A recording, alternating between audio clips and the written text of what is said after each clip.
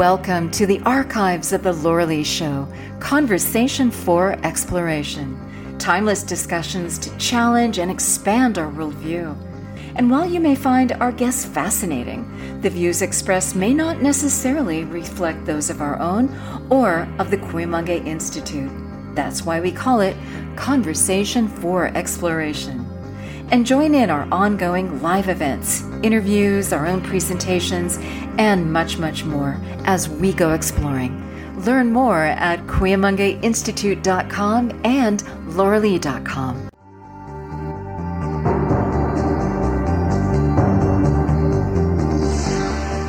Welcome to Conversation for Exploration. Hi, I'm your host, Laura Lee.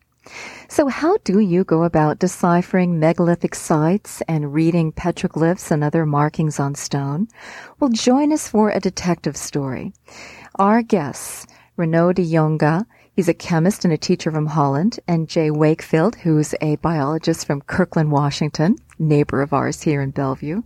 They have written the book, How the Sun God Reached America in 2500 BC, A Guide to Megalithic Sites.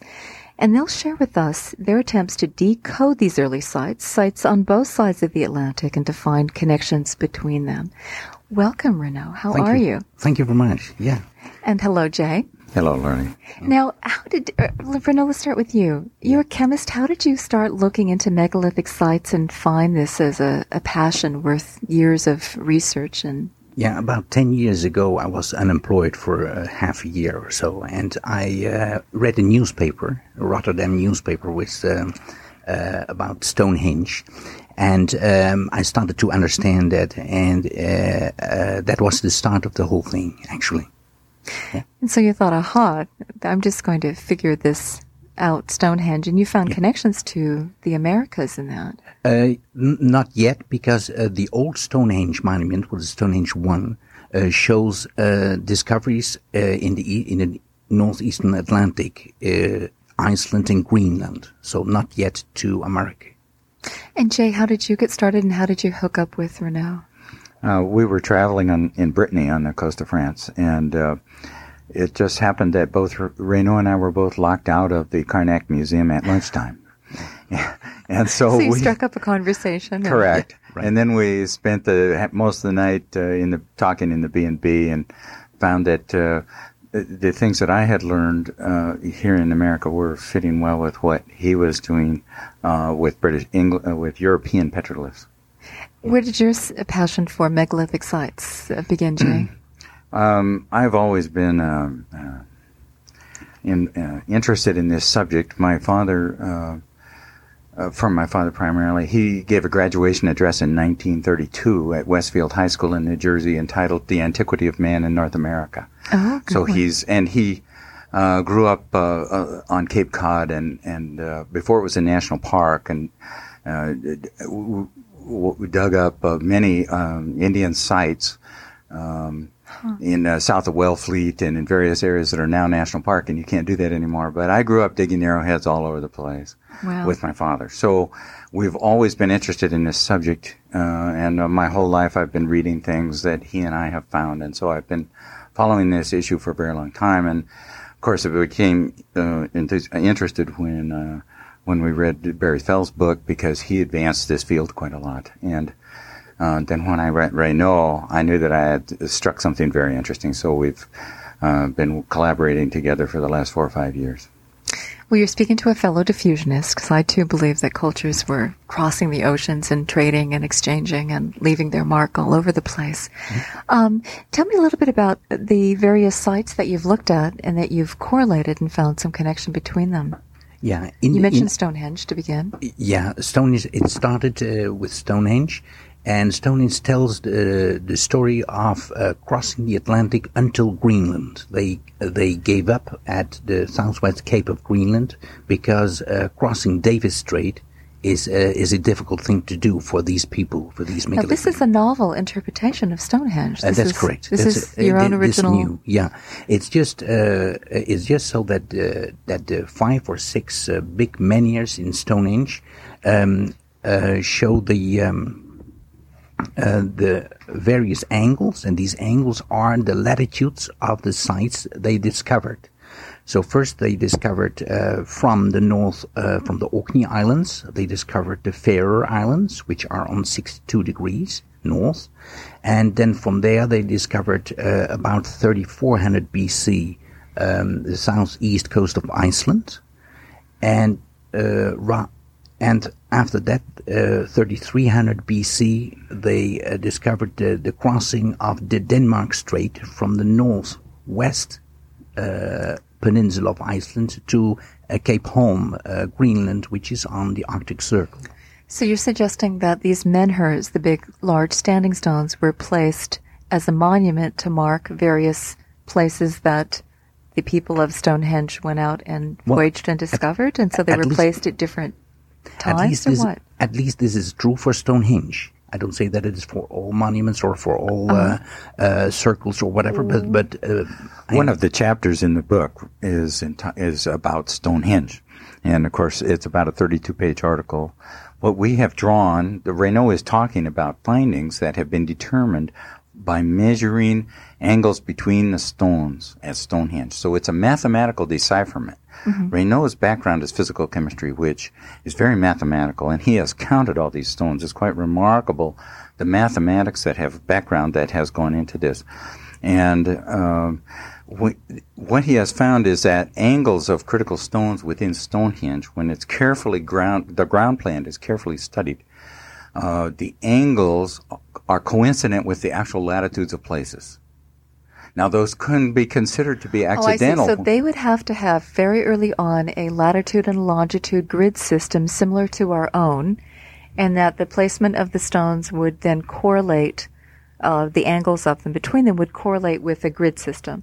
So how early can we date that? Just may I interrupt you for a short? It's only latitude in these early days. Not longitude. No, longitude was too complicated because these you lines need a clock and the whole thing. The lines of longitude come together at the North Pole, and they found it difficult to handle with. So it's only latitude, also in the east-west direction.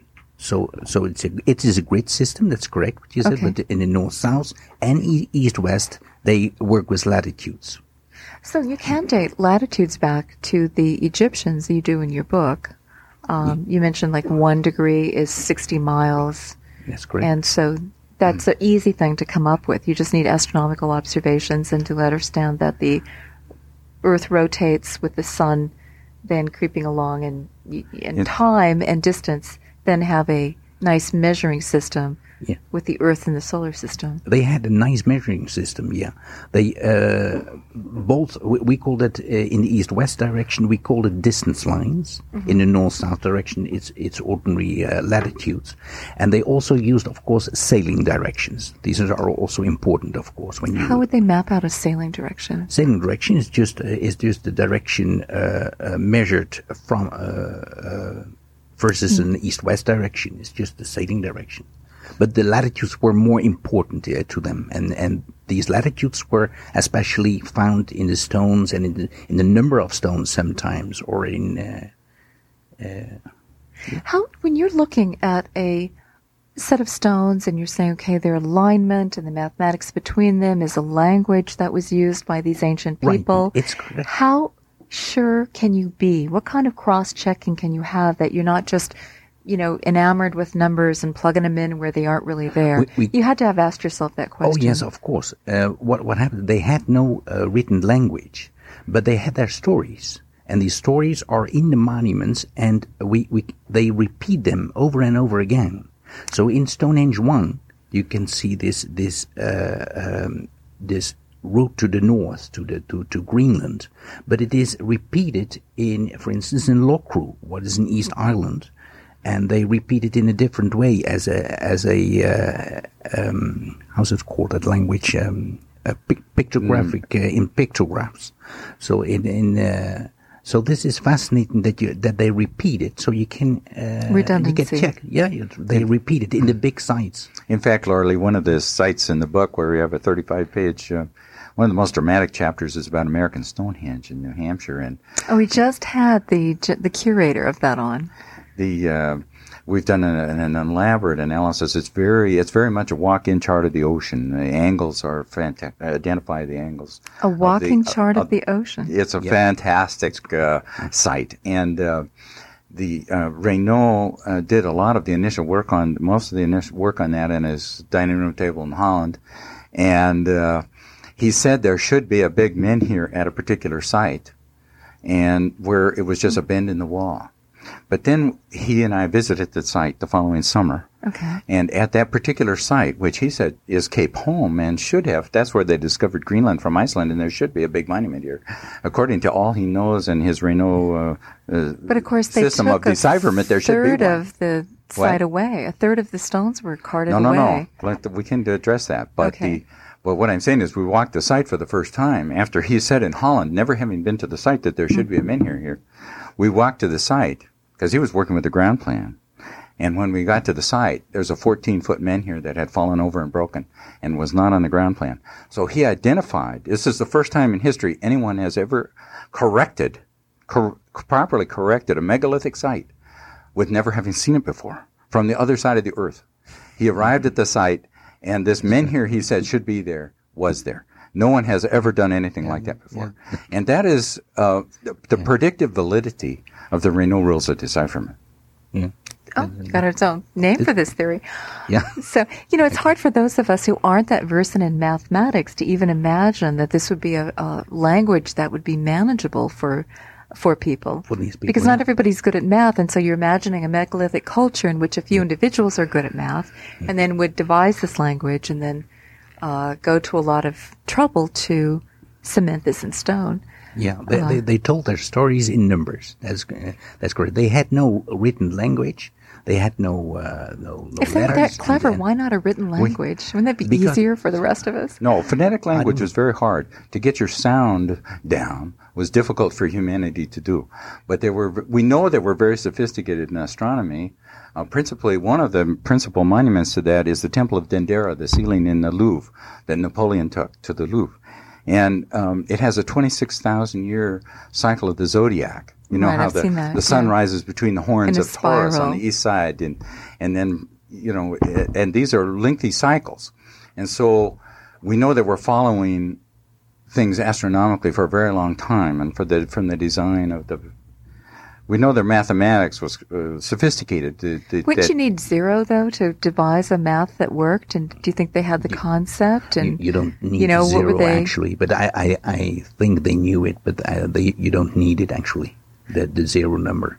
Yeah. But latitudes were easy for these people because, Reinoud, all you do is move to the north or south for a certain distance, and a sun or a star will change by 1 degree. Right. Okay. And we call that distance today a nautical mile, is the distance of 1 degree. In the old days, how much the Earth is rotating in a certain length of time, and you can measure it in a geographical distance. That's actually why Jefferson recommended to Congress that the United States not accept the metric system, because he knew that ancient measures were related to time, and the English foot was not. Right. Okay. Now, what we have, Professor Stiction at Harvard says that Cecchini at Harvard, who's a professor of science at Harvard, has said that the ancient Egyptian measure for 1 degree was called the moira. Mm-hmm. Now, Reinoud we have called the distance a DL, or a D. He calls it a distance line or a DL. Distance line one. In the book, we frequently used 111 kilometers, which is more familiar to Europeans that might read the book, or to Americans to use English miles, and so we've done that.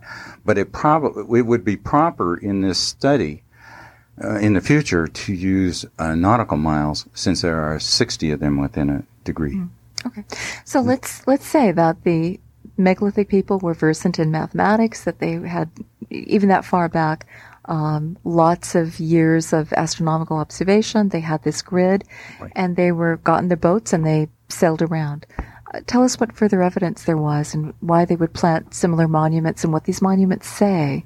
Well, it starts a very old monument, 4500 BC. There is a monument where you can see that they discovered the Cape Verde Island. Just from counting the stones, and from looking at the head axe of a passage grave. Passage grave is a burial chamber with a passage. These are megalith builders. They build these of very big stones and very big slabs on top. And just by counting the stones of the passage and counting the stones of the burial grave, you can see that they discovered the Cape Verde Islands, for instance. They have, for instance, in the case of the tumulus of Kerkedo, of the passage grave of Kerkedo, there are 14 big stones in the passage. What is the degree of latitude of Cape Verde? What is the western point of all continental land of the old world? And the burial chamber consists of 9 big stones, which just correspond to the 9 Cape Verde Islands. It's that simple. It's not complicated. So from the number of stones, you can see what it's that simple. You can just see what they discovered and what was their focus. It is these passage graves are old churches. Archaeologists call them passage grave, but they are in fact churches, and they are all point with their important burial chamber to the west. And they are all in Western Europe, along the sea, along the shore. And these are kind of mission churches, pre-Christian, of course. When you say mission church, what's the mission attached to them? The mission is to reach the other side of the earth. Was completely unknown. You're saying that was a them. religious process for them? That was also a religious process. How do you tie navigation and religion in? Well, the religion is that very often, almost always all these megalithic monuments have also a religion site. That is the number 23 is encoded in all megalithic monuments of any importance. For instance, in this Kerkedo passage grave, there are in total 23 big stones, which correspond to the latitude of the Tropic of Cancer, 23 degrees north. Now, we happen to have our 0 starting at Greenwich, England, right? Who's to say that they would start their 0 so that the 23rd latitude would be, or how does this work? Is that a legitimate question here? These are important questions. What happens is that I also wondered if they use the same system as we. I mean, there is no necessity for this. And how would we happen arbitrarily? But listen, what I saw, Laura, is that there is a monument in Brittany where there's an angle of 23 degrees. And there are exactly 23 stones around it. So they himself indicate that they use the same type of counting, just like we. Actually, it is what we use is the traditional old way of measuring latitudes, which didn't start at 500 BC, as almost everybody thinks, but it started at least 4700 BC. What is more than 4,000 years earlier.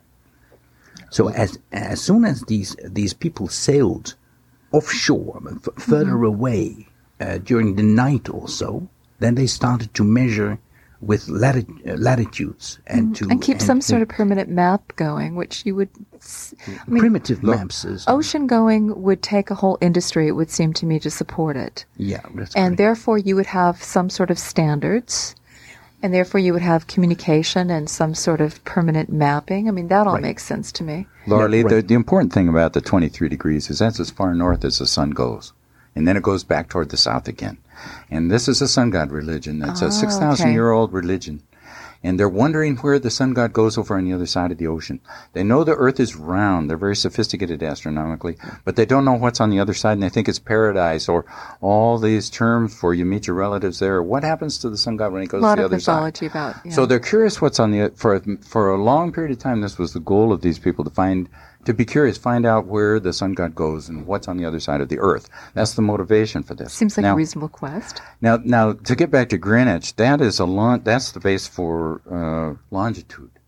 Okay. And that All is right. And we're very just recent. talking about Now, latitude. latitude just Very comes. recent. All right. Yeah, thank you. So, and many people, of course, from You can your tell readings, I didn't do well in geography here. many people know that longitude is it's been set by the English at Greenwich, but people say there are others that say it should have that was oriented in Giza. the equator. Latitude would be easy because it'd be the equator, so that would be a That's natural it. zero. That's a Okay. natural zero. Carl Monk and others. Everybody have would figure that one Oh out. yes, Yeah. oh yes, and they Okay. also it's a natural based equator, which they often in all these petroglyphs are shown the equator. So it's no doubt about it. Got it. Now, there's I think I should say here, there's a chapter on a petroglyph in Kirkcaldo that we think is the earliest. And where's Kirkcaldo? Kirkcaldo is in Carnac in Brittany, on the coast of France, and it's a very old 4400 BC, but a map has been put on one of the stones at a more recent date. We don't know what, but it is a map of. We have a long article in the book about it, and showed that it is a map of the Atlantic Ocean. Now, the interesting thing about it is that the north-south lines are very clear, but the thing looks like a net thrown over a ball, laid flat. The lines curve across the rock. Grid. Uh-huh. So it's like what they're using is a grid that's like a fishnet, and I think that's a helpful concept. Analogy, yeah. So they are able, because of the angle to the sun, to know where their latitudes are, and they know that they are sailing distances in the longitude, east-west directions. So they just use it like a fishnet. Okay, and so many of these monuments have a dot in the center, which might be an island, with circles around. Okay, the archaeologists call those breasts because they got a sex fetish or something around their butt. We say that those little circles, each one represent a DL, or one distance line, which would be 111 kilometers or 60 nautical miles, so that they're showing the distance that they have explored beyond an island. So that's their latitude-longitude system, which does not accurately measure longitudes at sea. Interesting. And you found the same petroglyph design in a number of places, haven't you? Excuse or similar? Have you found this same petroglyph design, this map of the ocean, in a number of places? Oh yes. Yeah. We have several in the chapter about the Atlantic Ocean. Are several maps where, especially that was what was important to them was, of course, how to reach America. So what you see is the southern crossing from Cape Verde Islands to Brazil. That was an easy crossing with the wind and the current in your back. And what was also shown is the crossing by the upper north. What was an alternative crossing from England via Faroe, Iceland, Greenland, and then to Baffin Island. But then we are at 2200 BC. These maps are after 2500 BC. What is the discovery of America via the Atlantic? Wait, pretty exciting. How big were these petroglyphs of the ocean? They have to Always be big. All these ocean petroglyphs are big because the ocean have a lot was of big. detail. He means maybe a yard square or so. Yeah, That's square, big. Yeah. Oh, yeah. That's big. And one of the biggest of all of these remarkable petroglyphs that Reinoud has deciphered are the petroglyphs at Dessignac, which is at the mouth of the Loire River on the coast of France again. And to the uninitiated, these petroglyphs look like a pile of ice axes that are piled up on top of one another. They are actually superimposed on top of one another. So it's a very complicated, very wide, maybe several meters wide group of glyphs, or a large petroglyph center.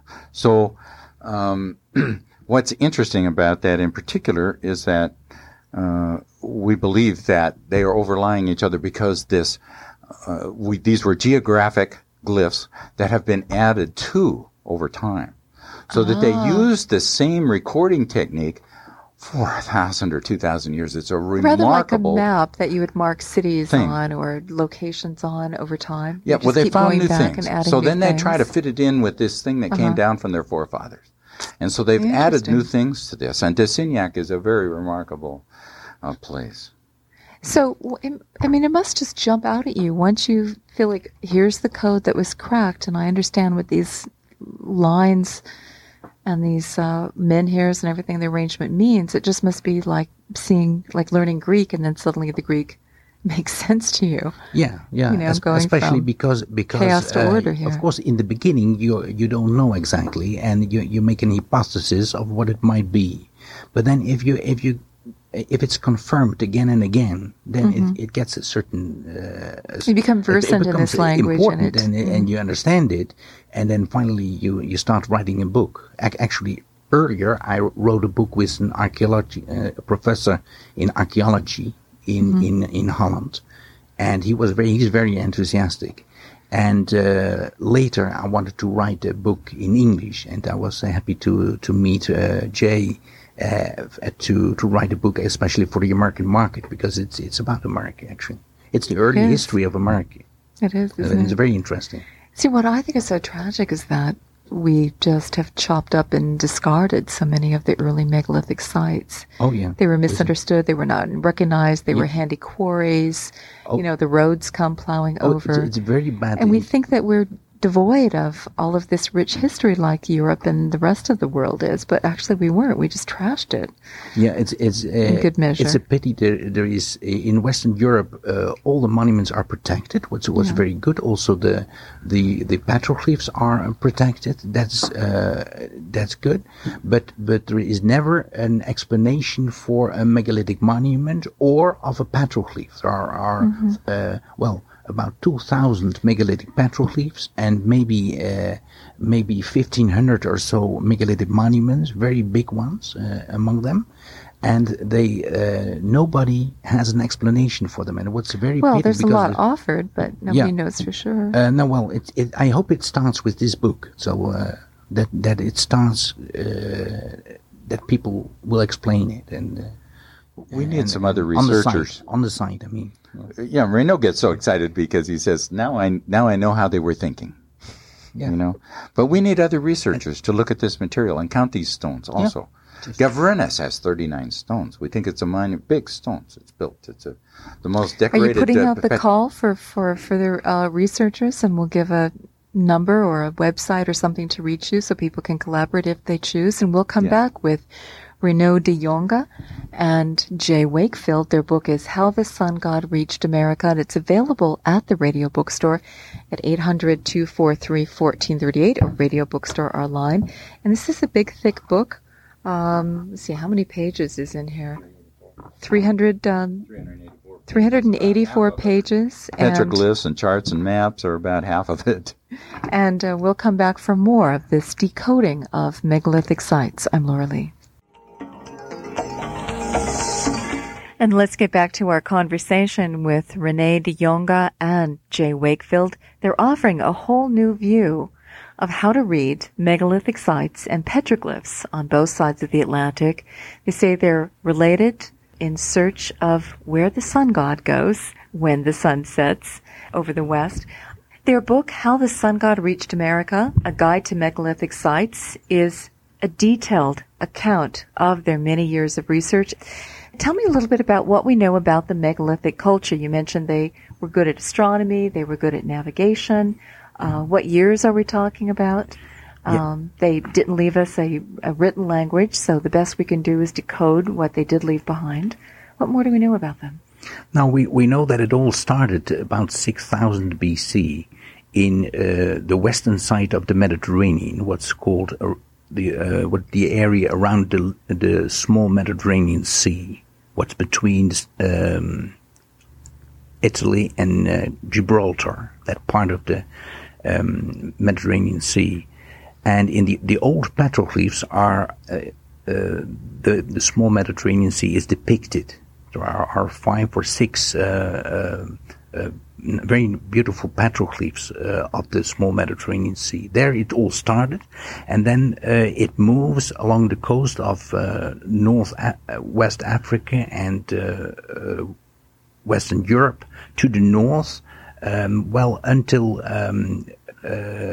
Scotland, actually, and later to Scandinavia, where the culture stops at 1500 BC. and it's that stop of the culture that coincides with the full discovery of all of the planet Earth, of all the land on the planet Earth. So it was a kind of mission culture which they wanted to know the entire planet, how the planet looked like, and after that they stopped building these big stone monuments.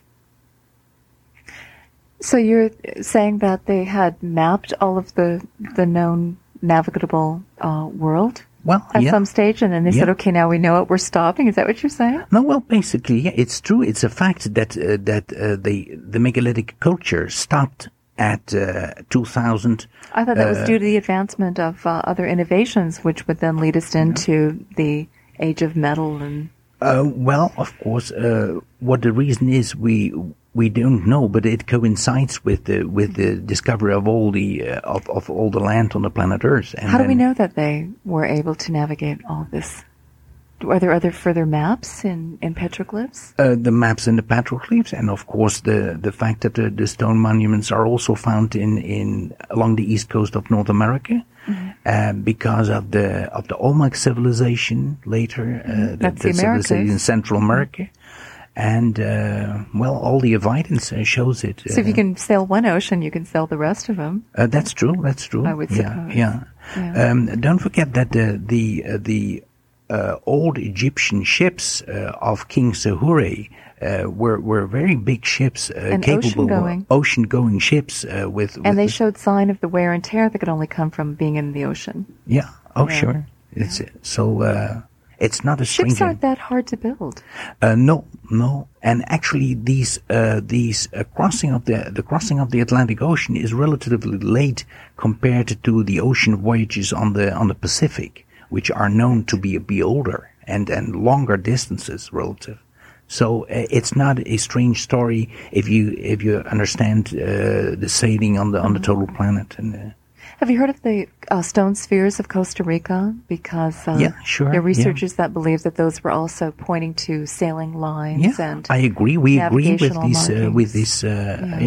It's a worldwide system, right? And it would make perfect sense to make a map as a petroglyph. And can you imagine people sitting around and then giving navigational lectures and histories and stories and how they would pass these as mnemonic memory devices, to tell the stories of their ancestors and to map future voyages. Yeah, sure, and it was of vital importance to find the route back to their homelands. Yeah, right. So we see that's the reason that in New England, that is just below the East Cape of North America, what is Cape Race, Newfoundland. Cape Race, Newfoundland. From there, most of the megalithic builders sailed to the West Azores, which is a distance of 2,000 kilometers, 1,600 miles, I believe. And they sailed actually just below from Sable Island. I don't know if you know that it is just at 44 degrees north, just 3 degrees south of Cape Race. They sailed from there to the West Azores. That was a difficult sailing, a long distance. And the reason of, for instance, America's Stonehenge is the fact that that was the starting point where they sailed to the Azores, back to the old world. So they would need outposts in these various locales, and then they would need to set up similar universities in effect, if you're talking about monuments and recording this information in a rather permanent way and establishing schools and exchanging information, would be kind of like a navigational university in a sense, wouldn't it? This whole community. Yeah, we're dealing largely with cultures where memory is very important. Yeah. Okay.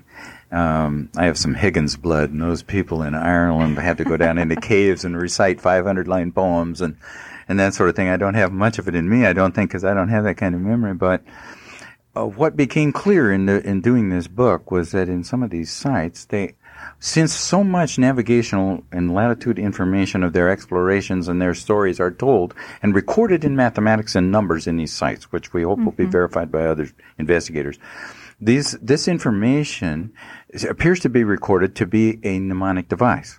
In other words, And these monuments lasted for several thousand years down through this Megalithic period. So how better to record so this precious these knowledge than in stone? Essentially kind of early computers. These are devices to aid the human mind in prehistory. Mm-hmm. And when you understand that, and the tourists are running through these monuments every day. These are in Europe, on the coast of Brittany. These are tourist sites, and in Ireland. And it's astonishing when you go to a site like Douth in Ireland, and there's a bulldozer on top of it, where the archaeologists are taking it apart and rebuilding it.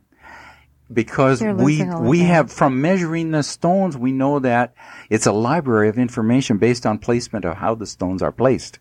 So, it's painful to see these things taken apart and rebuilt. Because you can never recapture that information. Because the information that is so important is being lost in some of these locations. Even in Europe, it's in the United States, it's a whole additional story because here there's total denial that there's any megalithic sites here. They don't know what to do with Mystery Hill. And we found some other things ourselves.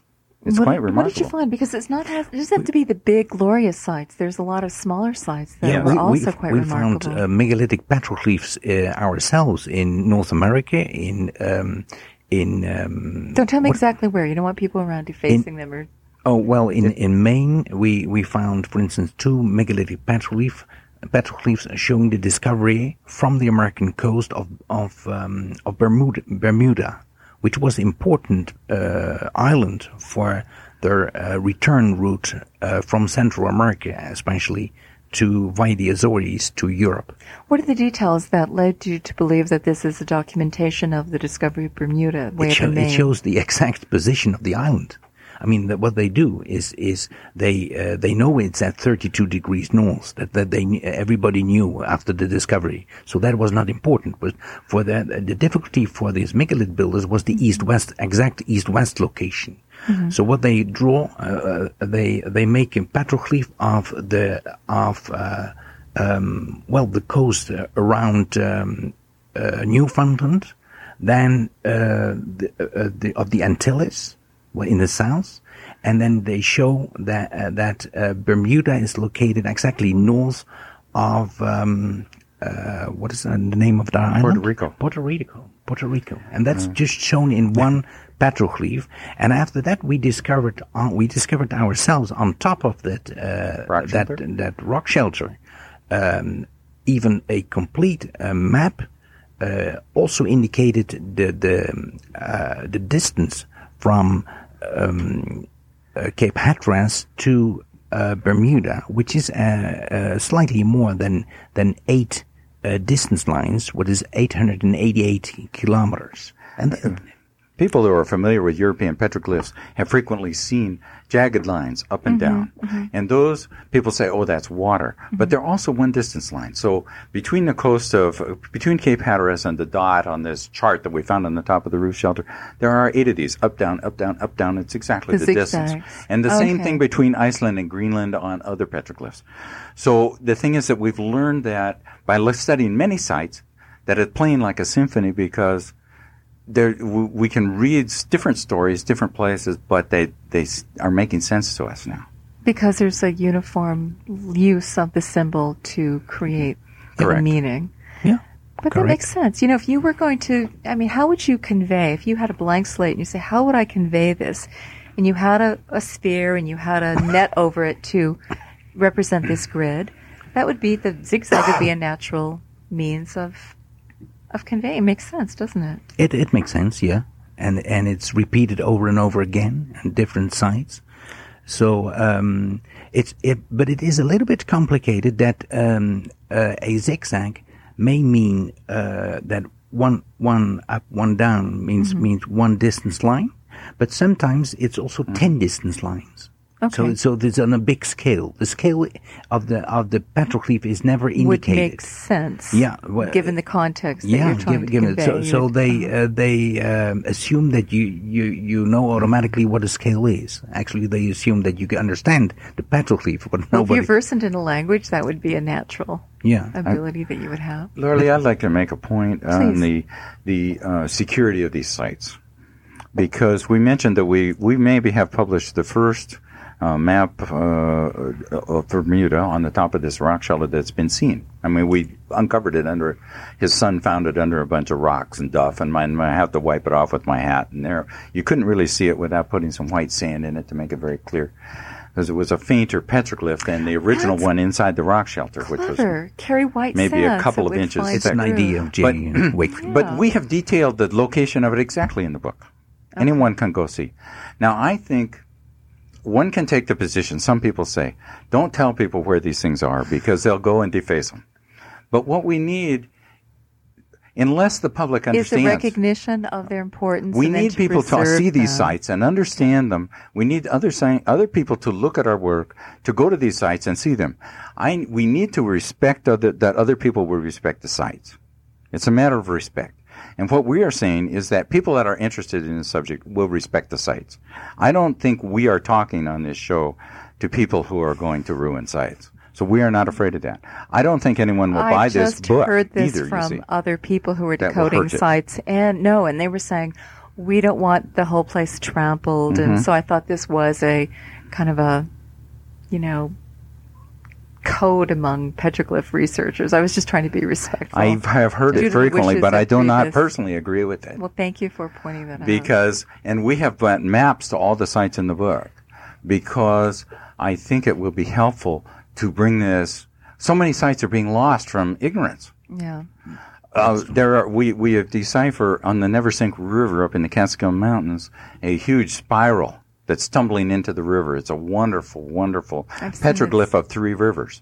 There are recorded history from colonists in the United States that say there were similar spirals along the eastern rivers, the Susquehanna and others, but dams have gone in, and now these things are underwater.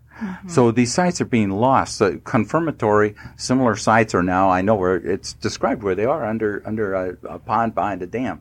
So, and other things. So, I am not, people need to find these places. We need to make them public. We need for people to see them where we can. Now, some are on private property, it may be a different subject. This thing, that spiral is in the middle of, in a river. My father went to see it, and the whole river was covered with snow and ice, and he couldn't find it. But in the summertime, when it's ice-free, it's easy to find, So we are not afraid of making these. We think it's a good idea that people go see these sites and photograph them. It gives more public record. We hope these sites will be protected by the state. The states of New York and Maine. Could you start some sort of movement? Of course, you've got to get your theory accepted first by these officials for them to say, well, gee, this is an important site. Let's declare it. Well, generally, even the archaeoastronomers, it's usually that they die before their ideas are accepted. We're not expecting this until there's a new generation. These ideas will not be accepted, but they are in the we can all amateur. Recognize here's something beautiful to preserve, no matter what it means. We're on the sites, along with the New England Archaeological Research Organization and others that are trying to work on these sites. So a lot can't be done has to be done without official acceptance. Is what we're saying.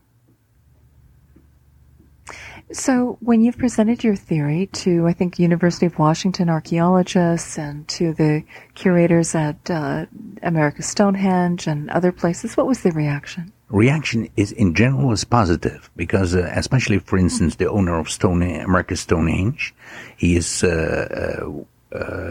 he understood his own site better. I mean, I was able to show him that the center of his own site is basically a map of the North Atlantic Ocean, showing how to reach the old world from the site, which is America's Stonehenge is at 43 degrees north, which is exactly the site of Cape Finisterre, the northwest point of Iberia. So you're saying even the location that they picked was meaningful? Yeah. I think everything is, the location is has some holiness. All these locations are in a sense holy, and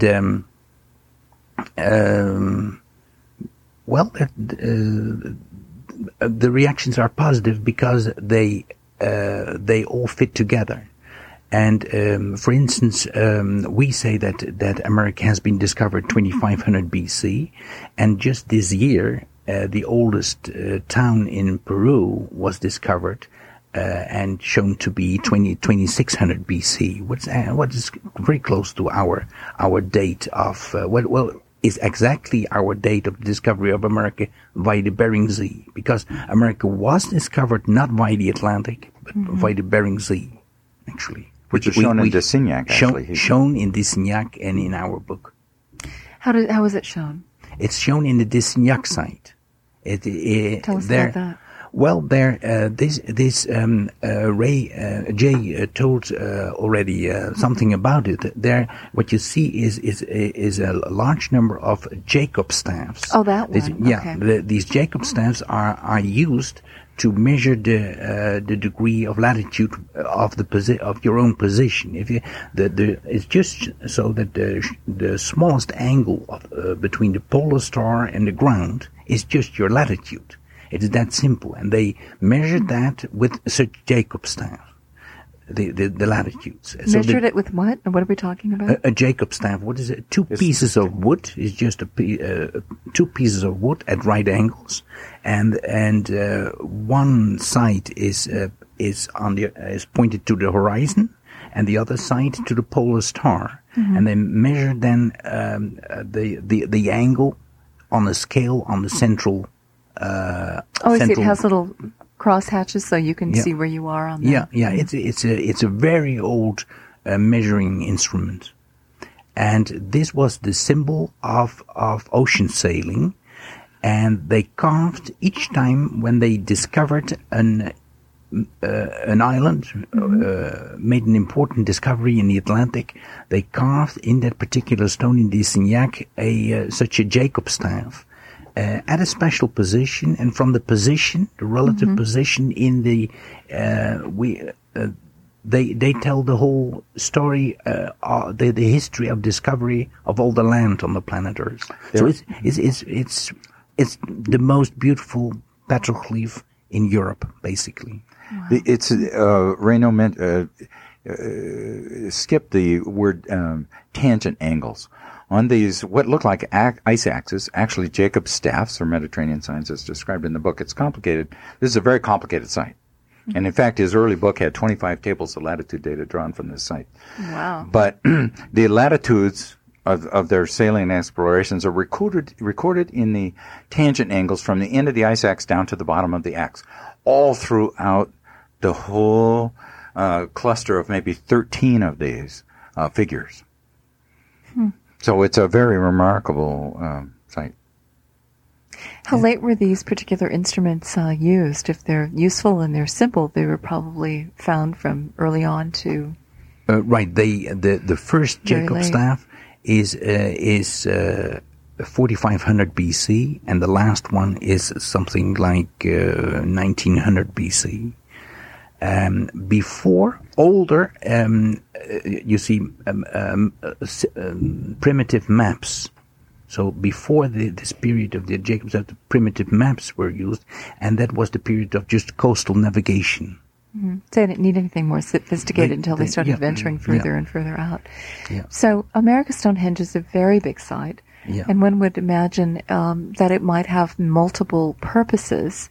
If you're going to go to all this work of carting stones around and lifting these big heavy stones and designing this complex site, I would imagine there would be many different purposes to a site, one of which would be navigational mapping and institutionalizing it and setting up memory devices. Yeah, right. So have you collaborated with other archaeologists that maybe, why couldn't we have multiple purposes multiple theories fit in? We propose at least one other important thing, that is religion. The sun god. It is for sure that, and maybe best shown in Stonehenge in South England, where the main axis points to the rise of the midsummer sun. If you're going to chase the sun across the ocean, then you also want to know where it's going to rise wherever you are and to celebrate it. Right? Yeah, okay. Yeah, and these orientation on the rise of midsummer sun and midwinter sun is typically a religious thing. And we see all over Western Europe these orientation of, for instance, New Grunge was an important site in the east of Ireland. There, on midwinter day, the rising sun shines through the back of the huge passage grave, just on a cliff on one of the back stones. Very impressive, and that is a religious meaning. And in all monuments there is always a religious meaning, besides the geographic sailing meanings. We talked to a couple of petroglyph researchers who in Colorado were finding sites. These were the guys that wanted to keep them quiet. And they were saying that on this one wall, you could see a number of different figures, and on the solstice, the sun would kind of dance over and light each one up one by one by one, like an opera. So wherever the light was where the attention was, and it was in a sequential kind of way. Laura Lee, Mystery Hill is a very complex site, and has been studied for its astronomical side angles to the outlying menhirs in great detail. I think with the University of Pennsylvania, et cetera, they've been working with the people there that manage and own the site. We have focused on latitudes that are encoded in stones, counts, and in angles in the site, at looking at these sites as geographic maps. And that site, as a fact, is a walk-in stone site of the ocean. Now, we have not interrelated our work with the astronomic work. In other words, there's a great amount of work here yet to be done, because the same menhirs are used for both functions. How in the world these people were able to do that is beyond us to figure it out. We're not that far. We don't understand all this well enough to do that yet. I guess if it's really hard to carry these stones around, you have economy of purpose, and you make them do double and triple duty. The big stone immediately east from the center at Mystery Hill is a very important astronomic stone. But it's also very clearly representing the Azores, where they are trying to sail in the middle of the ocean. So that's just that one stone. Of course, there's maybe 50 stones in this whole thing that we have studied. We have 35 pages of diagnosis of this site, but we can't relate it yet very well to the astronomic. So it needs an enormous amount of work in the future to do this. But it's important to say that you're not trying to shove out any other interpretations. You're just saying, here's another one layered into it. We like more research in different directions, actually, because why not? Yeah, we like it. We like the attention to these. We need help. We're just counting stones. We're not invoking any aliens or anything here. Now, I took a chapter to the University of Washington, to the anthropology department, and the archaeologist talked to me. How they reacted. I talked to an archaeologist there, and he read the Locru, the pictographic story of Locru, and he said, "Yeah, I don't know. It's not his field. He's never studied this before." He said, as far as he knew, we're the only people in the world working on this.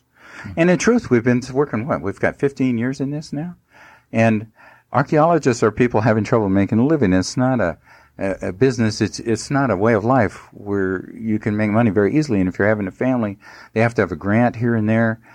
Archaeologists are struggling people in general and can't. So this is a field where we've put in a lot of energy, and it's not familiar to academic people in general. Yeah, it's a fascinating theory. And where do you go from here? Where we are going from here?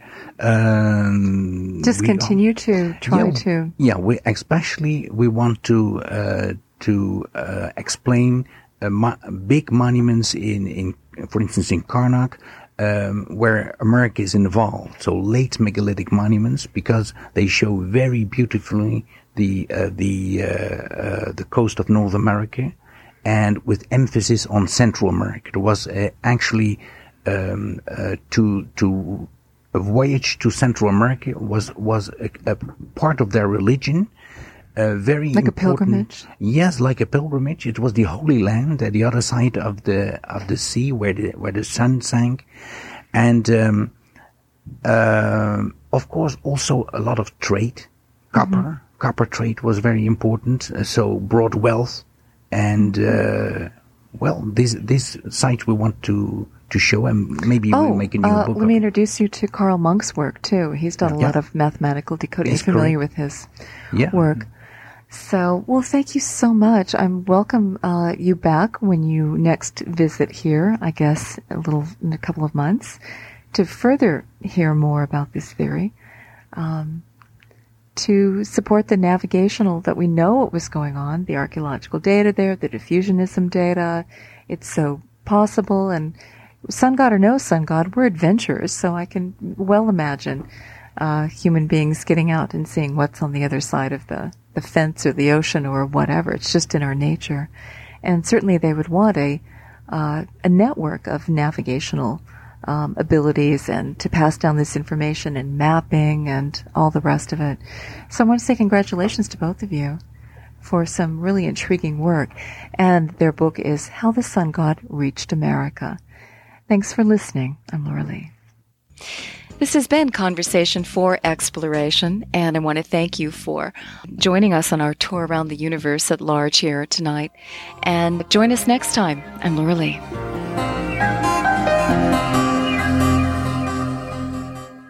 Laura Lee Online. www.lauralee.com